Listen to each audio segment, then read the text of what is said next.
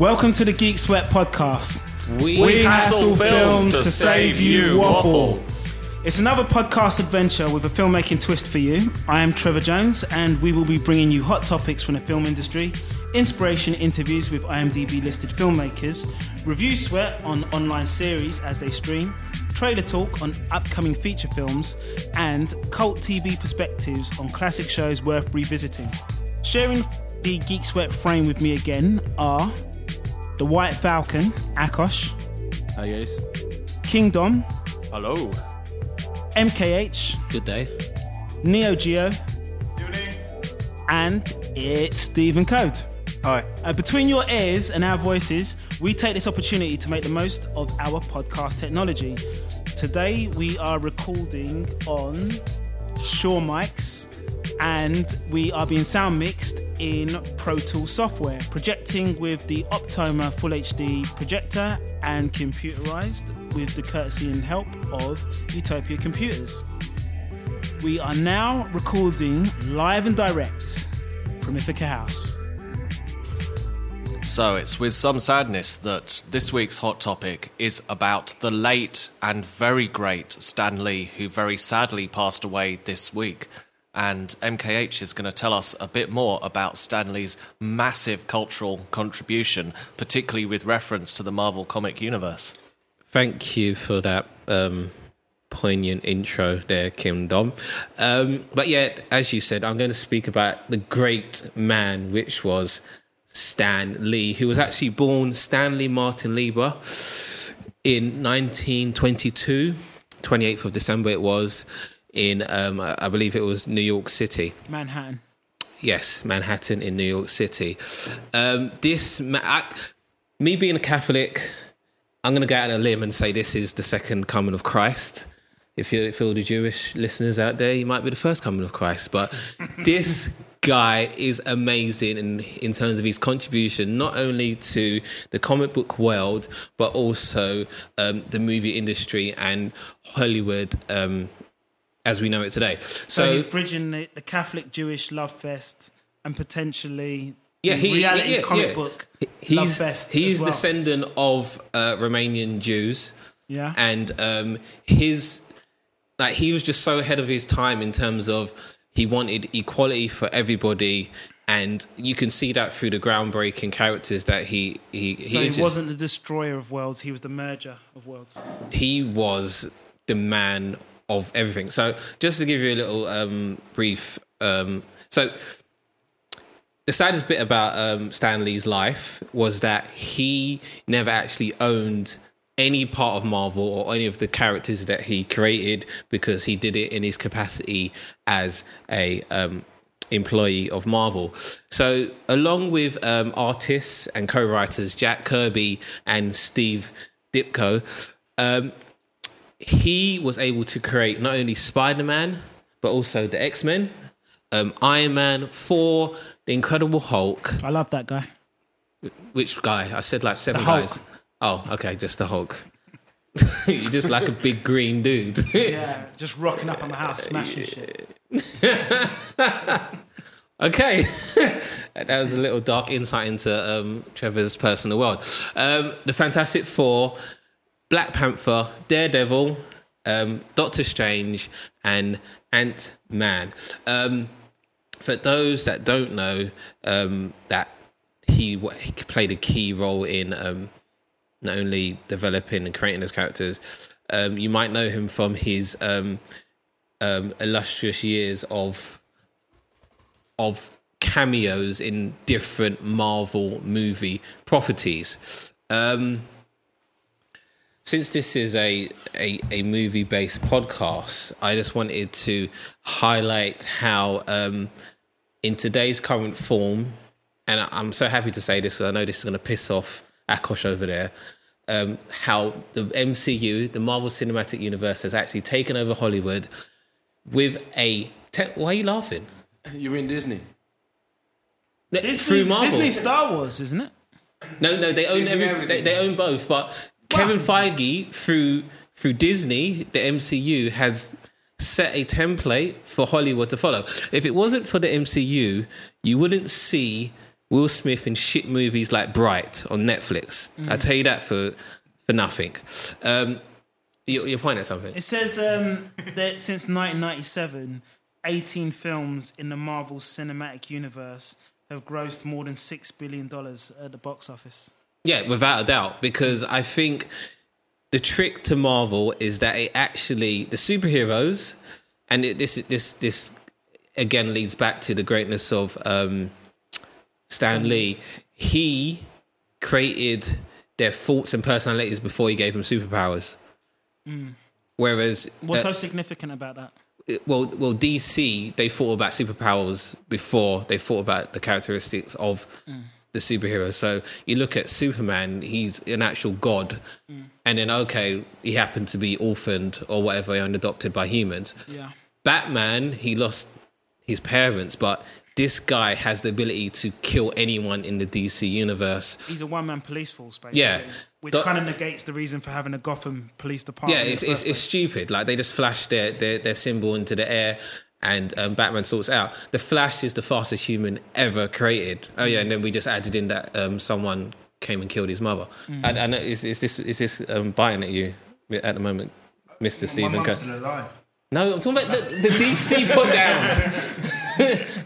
Can I say one thing about DC Cody, what was you going to say? No, I mean, I said to MKH before that I've only ever read DC comics. Right. We don't want your mother to die, by the way. Yeah, we want her to be healthy and living. We don't want you to turn into a nighttime vigilante. Yeah, exactly. Because we're doing a podcast in the evening. I just want to say one other thing, though. The Captain Marvel thing that has to be mentioned. It's a trademark problem and a superhero problem that DC created, because apparently, going back in time, Captain Marvel used to be the name of the character we know now as Billy Batson, and he's going to be in a film called Shazam. Yeah. And they picked him because they were trying to create a new character, and they were so concerned about his superhero status, they said, we don't need another character like Superman, so let's just drop this character. They didn't renew the trademark for the name, and then Marvel came and snapped it up because obviously it would help the title of their franchise. Yeah, absolutely. But Shazam is another Superman. It's just 6 kids. Well, actually, no, it's a child that got bestowed powers by some old creepy man in a cave. And as you do. Yeah, exactly. That's where all the children get all their superpowers. That sounds like the beginning. That's what they were told. That sounds like the beginning of a Crime Watch episode. Yeah, exactly. Starring Jimmy Savile or something. But anyway, going back to Stan Lee and the Marvel Cinematic Universe takeover of Hollywood.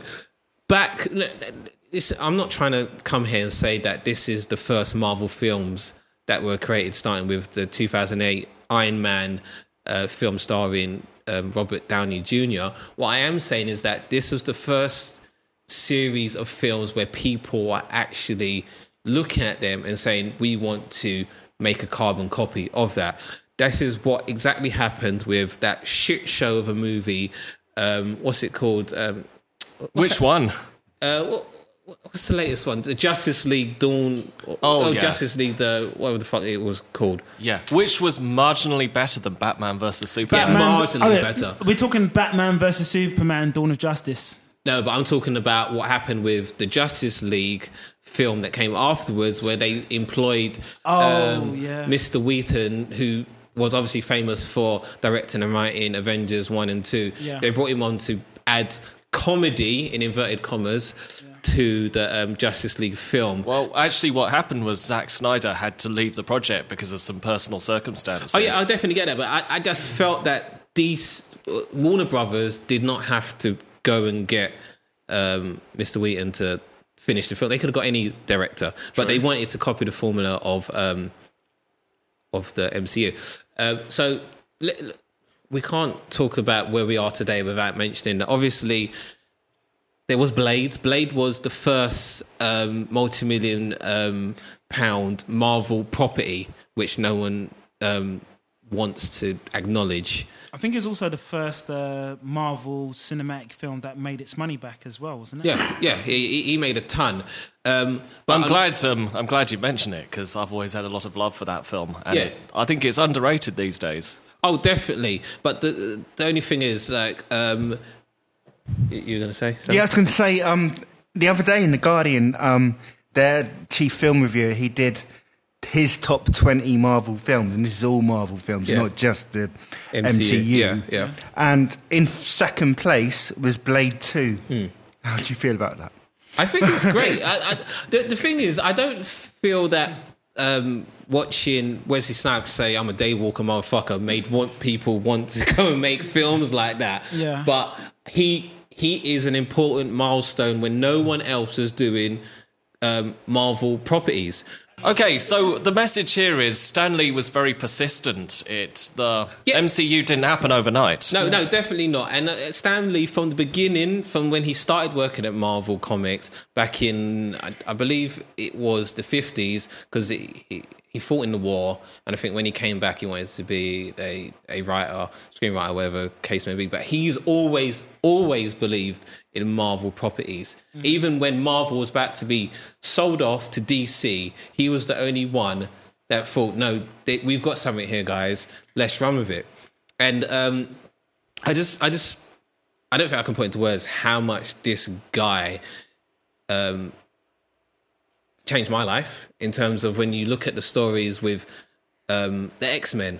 The X-Men is all about people that are different being persecuted by wider society, like, which was unheard of. And that came from, obviously, his history of being of Jewish stock and what he saw during World War II and the Holocaust and things like that. He was the first one to lift up and popularize a black comic book hero, as in Black Panther, giving a comic book hero, like a black comic book hero, his own leading page and royalty status when black people weren't used to seeing things like that. Before that, black people weren't able to see themselves in comics. So they did feel alienated from that sector, even though a lot of it, when you look at the themes and the stories, are they're universal. Definitely. I mean, Stan Lee's got this history of being in the army. It seems like he was in the Signal Corps, and he wrote manuals. He helped develop training films and occasional cartoons, and he's considered the playwright there as well. And it seems like he worked his way up through the ranks in the army for the 3 years that he was there. Or it seems like when he started to serve in 1942. And it seems like when he moved over to Marvel, he kind of rose through the ranks again as a creative artist, then an editor, then the executive editor, and then kind of the creative producer. And it seems like a lot of his characters are about starting from nowhere and then rising up to fulfill their potential. Do you see that kind of I think the most pattern?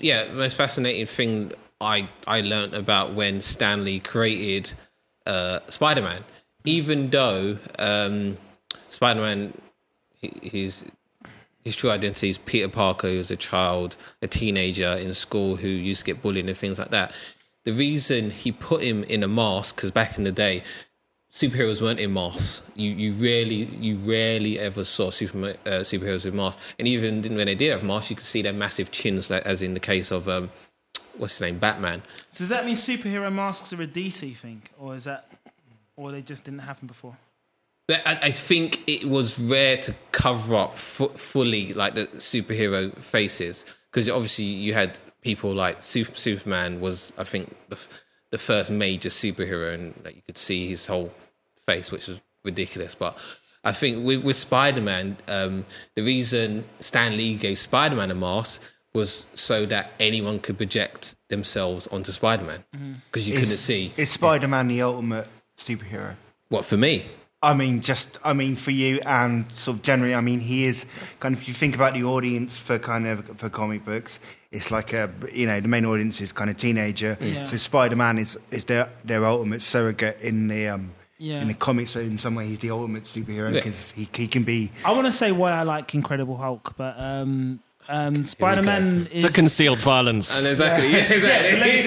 No, the thing is, because the thing about, I think they even let him say the lines in some of the recent Avengers movies is, The Incredible Hulk doesn't have a weapon, a shield, or he doesn't hide his identity. He is literally becoming naked and using his brute force to project who he is. It's almost like there's an inner self that comes out. And I think the reason why I like the Hulk story is there's this issue about who's the true character. Like, is it the monster or is it the Doctor? And you're never really quite sure who's in control. Whereas with Spider-Man, who's very, let's say, puny in terms of stature by comparison, it's the interesting thing is, like, he could be any one of the New York citizens, and he represents every New York citizen because he's your neighborhood Spider-Man, not like a global crime fighting Goliath. No, definitely. I definitely hear what you're saying there. Apart from, I don't know why you mentioned Hulk getting naked. He never gets naked. His trousers just stretched incredibly. That's why it's the Incredible Hulk. Yeah, exactly. It's incredibly stretchy trousers. The goes off, man. No, he doesn't. I don't know what he put out. But the thing about why I think the MCU's doing so well now is also because I think it speaks to an inner child in everybody, except for Akos. And that's why I think Akos has the Benjamin Button disease. I think you were born a 70-year-old man, and we have to give it another 30 years till you're a child, and then you will really appreciate the Marvel Cinematic Universe for what it is. I'm telling you, just give it a chance. We're waiting. Do you know what? I think the opening thing that Akos should watch is Logan. I think old man Logan would really suit Akos's personality. I saw that film. And what did you think? I was surprised they were nominated to Oscar as the best. You were surprised they didn't walk out of the cinema, you said. Okay, what about we try Akos with the Incredible Hulk TV series? Because that was a really downbeat TV series in some ways. Underplayed, very casual. We should say that. But actually, no, even better than that, I truly believe... I think I saw all of the films. You've seen every single Marvel Cinematic Universe film? I think, yeah. You've been serious right now? Yeah. But you seem like the least impressed guy by that whole universe. Remember, I mean... Are you in there just checking facts? Well, that's not true. You can't propel that way. Don't ask any question about what happened with the films I'm mixing. I don't know. Okay. But I just make sure the first... Just because I made a mistake. The first big screen cameo, the Stanley first big screen cameo was the X-Men 2000. Mm-hmm. Oh, X-Men. Oh, the first original. So that was the Fox properties of Marvel, not the MCU we know now, but with the Disney deal, it will all come together. Yeah. Did Stan Lee's influence change when Fox took over the Marvel properties? No. Because I think Stan Lee always had a big hand in the comic book world, but I think in the movies... He was retired, no? He made just fun. Yeah, and I think it was just... it was everyone just paying their respects to Stan Lee because of all of the work. Because at the end of the day, we wouldn't have got a 2000 X-Men film if it wasn't for Stan Lee always flying the flag for Marvel and his superheroes and things like that. So I think that was them paying homage to him while giving him the flowers while I could still smell them, essentially. But isn't there also a slight controversy about Stan Lee where at a critical period of Marvel's productivity, he's kind of... he's like a snow blanket over the other creatives that could be getting acknowledged, like the other artists, the other producers and the other writers who are creating these characters, because there seems to be this... workflow of Stanley comes up with an idea, specifically in the 1960s and 70s, like Stanley came up with an idea, the artists draw it, and then he writes a story based around their drawing and character. I think, especially with his collaboration work, I think people like Steve Kirby got their just credits. Jack Kirby. Yeah, Jack Kirby, sorry about that. Mixed with Steve Ditko. Yeah, I know, exactly. Oh, goodness gracious me. I'm going to get killed for that. But I think they got their just credit. But at the end of the day, like, he never got ownership of these things because he was an employee. Yeah. He came with ideas. He said, okay, I got this character in my head. This is what he looks like. bang, bang, bang. So it's basically like me getting mugged, and then I'm going to the sketch artist to say this is what I saw, and then the sketch artist doesn't like. This was written by, like, this was drawn by me. It's just they were given all the information to produce that. But I think Stan Lee, I don't think, and I think you are right that other people can get some credit, but I think he did most of the heavy lifting, if that makes sense. So is Stan Lee the model for like how creative partnerships should work if they want to elevate themselves and go global or mainstream? Yeah, and I think it's because Stan Lee really, really thought about the personalities and the thoughts of the characters first before he gave them superhero powers. But just one thing for Akos. Akos, I really think if there is a Marvel property you should watch, you should definitely watch the 3rd series of Daredevil on Netflix. Please, I'm begging you right now. And just to clarify, that's the TV series and not the film. Yeah, don't watch the film. It'll make you want to go and slit your wrist. I saw the film. Yeah, exactly. And this is that this explains is why you're like this. This is why you hate everything to do with Marvel, because you saw that trashy film with Ben Affleck and who's the woman that was in it? Jennifer Garner. Yeah, they went and had a banged and have a child after that. It was just they had a band and a child. Yeah, they had a band, they banged and had a child. It was just a snowball of a mess banging band of a film. Still prefer him in that to Batman versus Superman. Do you really?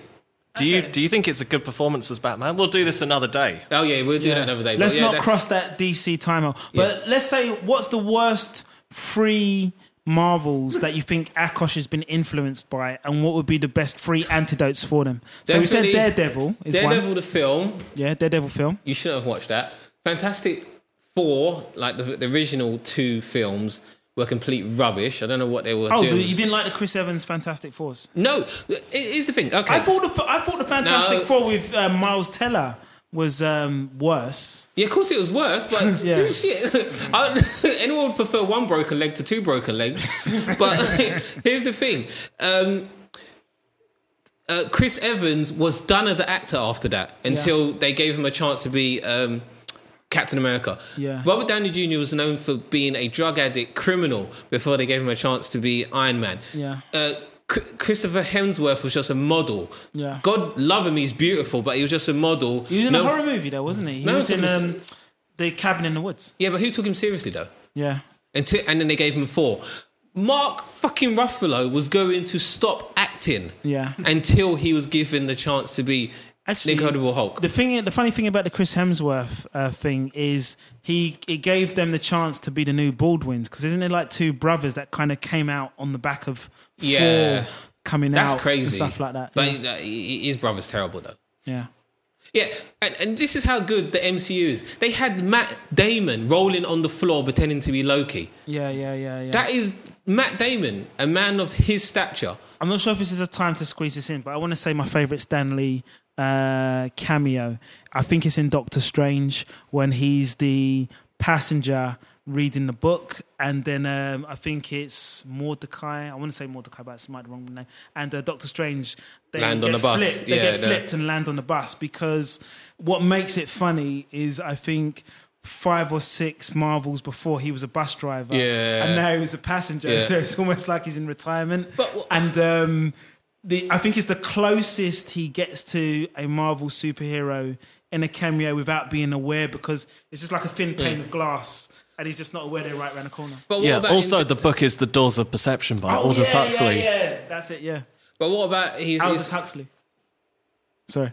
No, that's fine. What about his cameo in Deadpool when he was in the strip club being a DJ?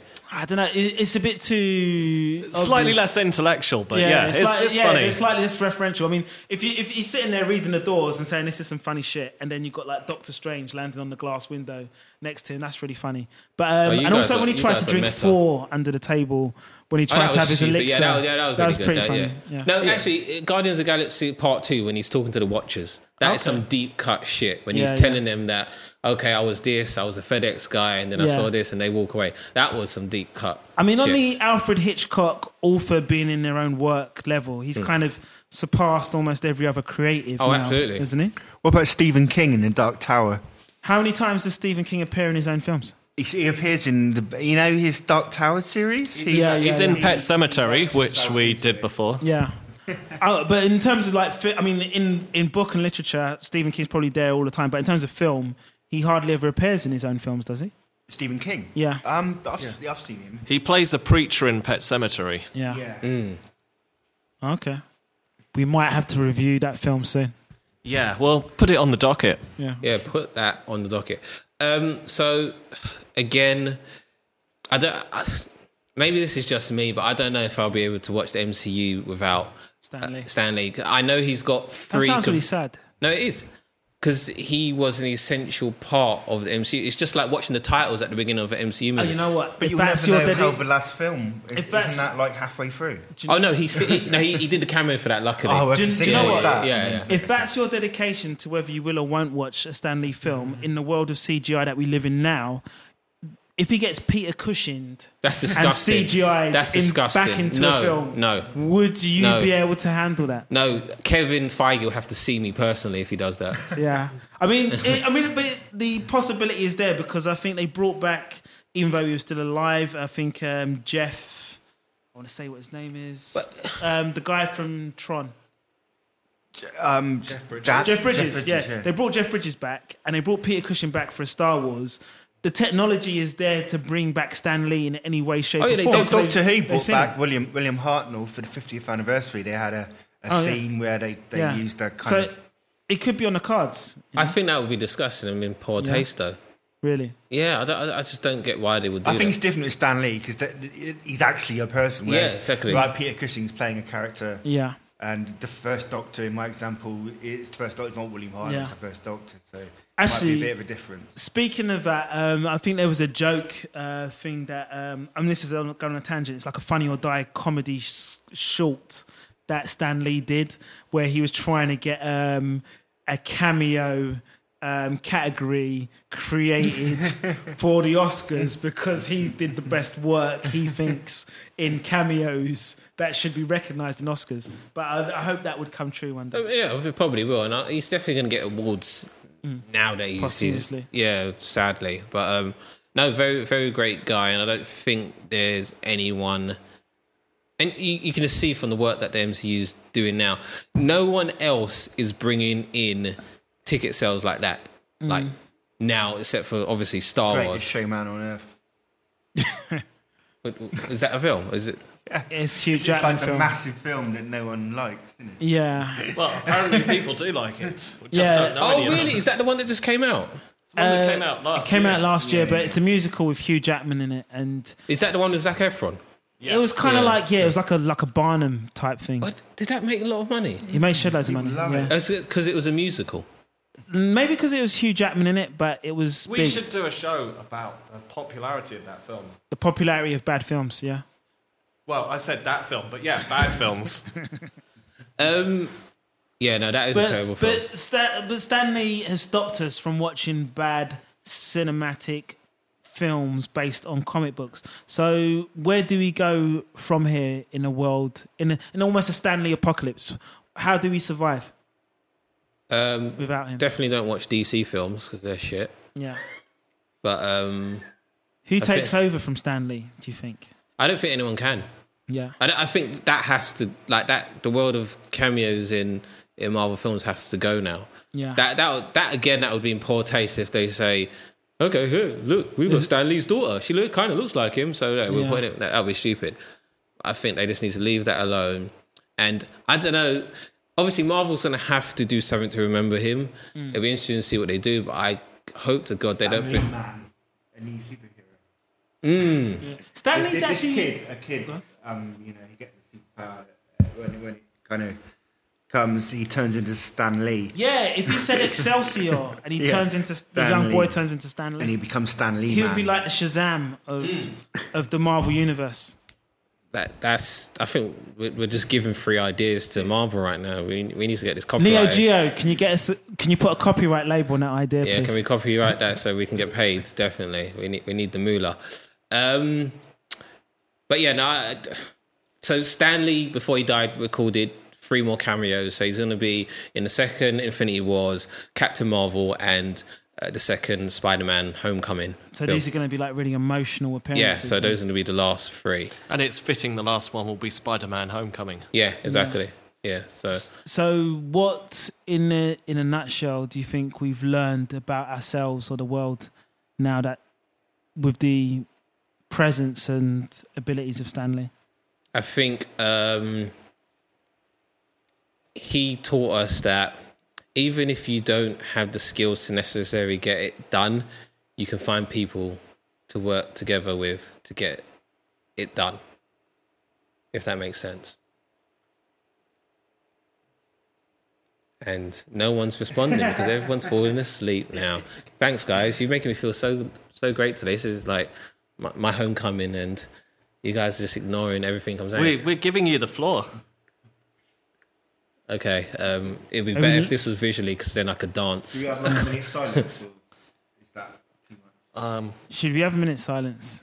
I think we're you know- leading towards a minute. Yeah, dead air's not good for a podcast, For a especially podcast, when yeah. it's not being visually recorded. Okay, maybe we can close it or with some thoughts about what we think about Stan Lee. So if we take yours or what we said, what you said, I would say for Stan Lee, I would say thank you for your ingenuity, your genius, and creating a wealth and breadth of characters that we can continually seek inspiration and aspiration from.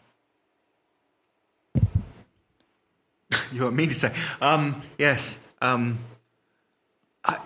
don't really know what to say. He's someone I'd heard of anyway. So I know I'm. Is that I'm your sad final he's dead. eulogy? Jesus Cody? Christ. Never invite him to my eulogy. Yeah. Because that's what you would say. It's just someone Cody, I I knew. think you're banned from my funeral. Exactly. Now. I knew him for like, I don't know, 9 months. He seemed cool. Jesus. Okay, all right, let's raise the tone a bit. Stan Lee used to have a column called Stan's Soapbox, where he would sign off with the familiar Excelsior, and in 1968 he wrote a very moving Stan Soapbox column in which he used his opportunity to denounce racism and bigotry. And he wrote this in 1968, so 50 years ago. This is Stan Lee writing 50 years ago.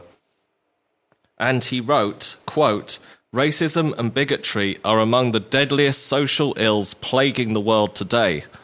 But unlike a team of costumed supervisions, they can't be halted with a punch or the snoot or a zap from a ray gun. The only way to destroy them is to expose them, to reveal them for the insidious evil they really are." So that is Stan Lee in his own words.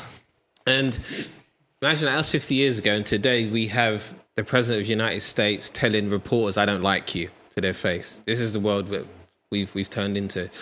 No, thank you for that, King Dom. That was very heartwarming. Akosh, say something nice.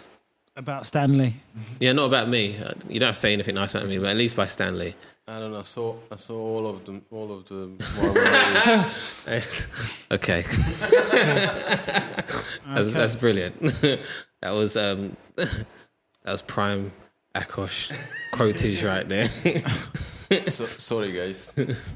Don't say sorry to us. Say sorry to Stan Lee. Okay, shall I do another Stan Lee quote? Let's raise the tone again. Thanks, Akosh. Sorry, guys. That was all I'm sorry. Yes. Stan Lee, quote, "It's totally irrational and patently insane to condemn an entire race, to despise an entire religion, to vilify an entire nation." End quote. Yes. I think that's a good one to end on. Yeah, no, definitely. So we're going to land a plane on this? I think the plane's just landed. Cool. I'm ready to step out into checkout and boarding.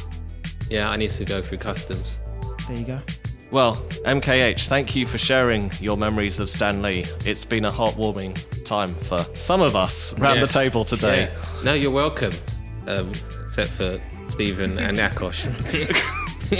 Just don't invite them to your funeral. Yeah, I won't.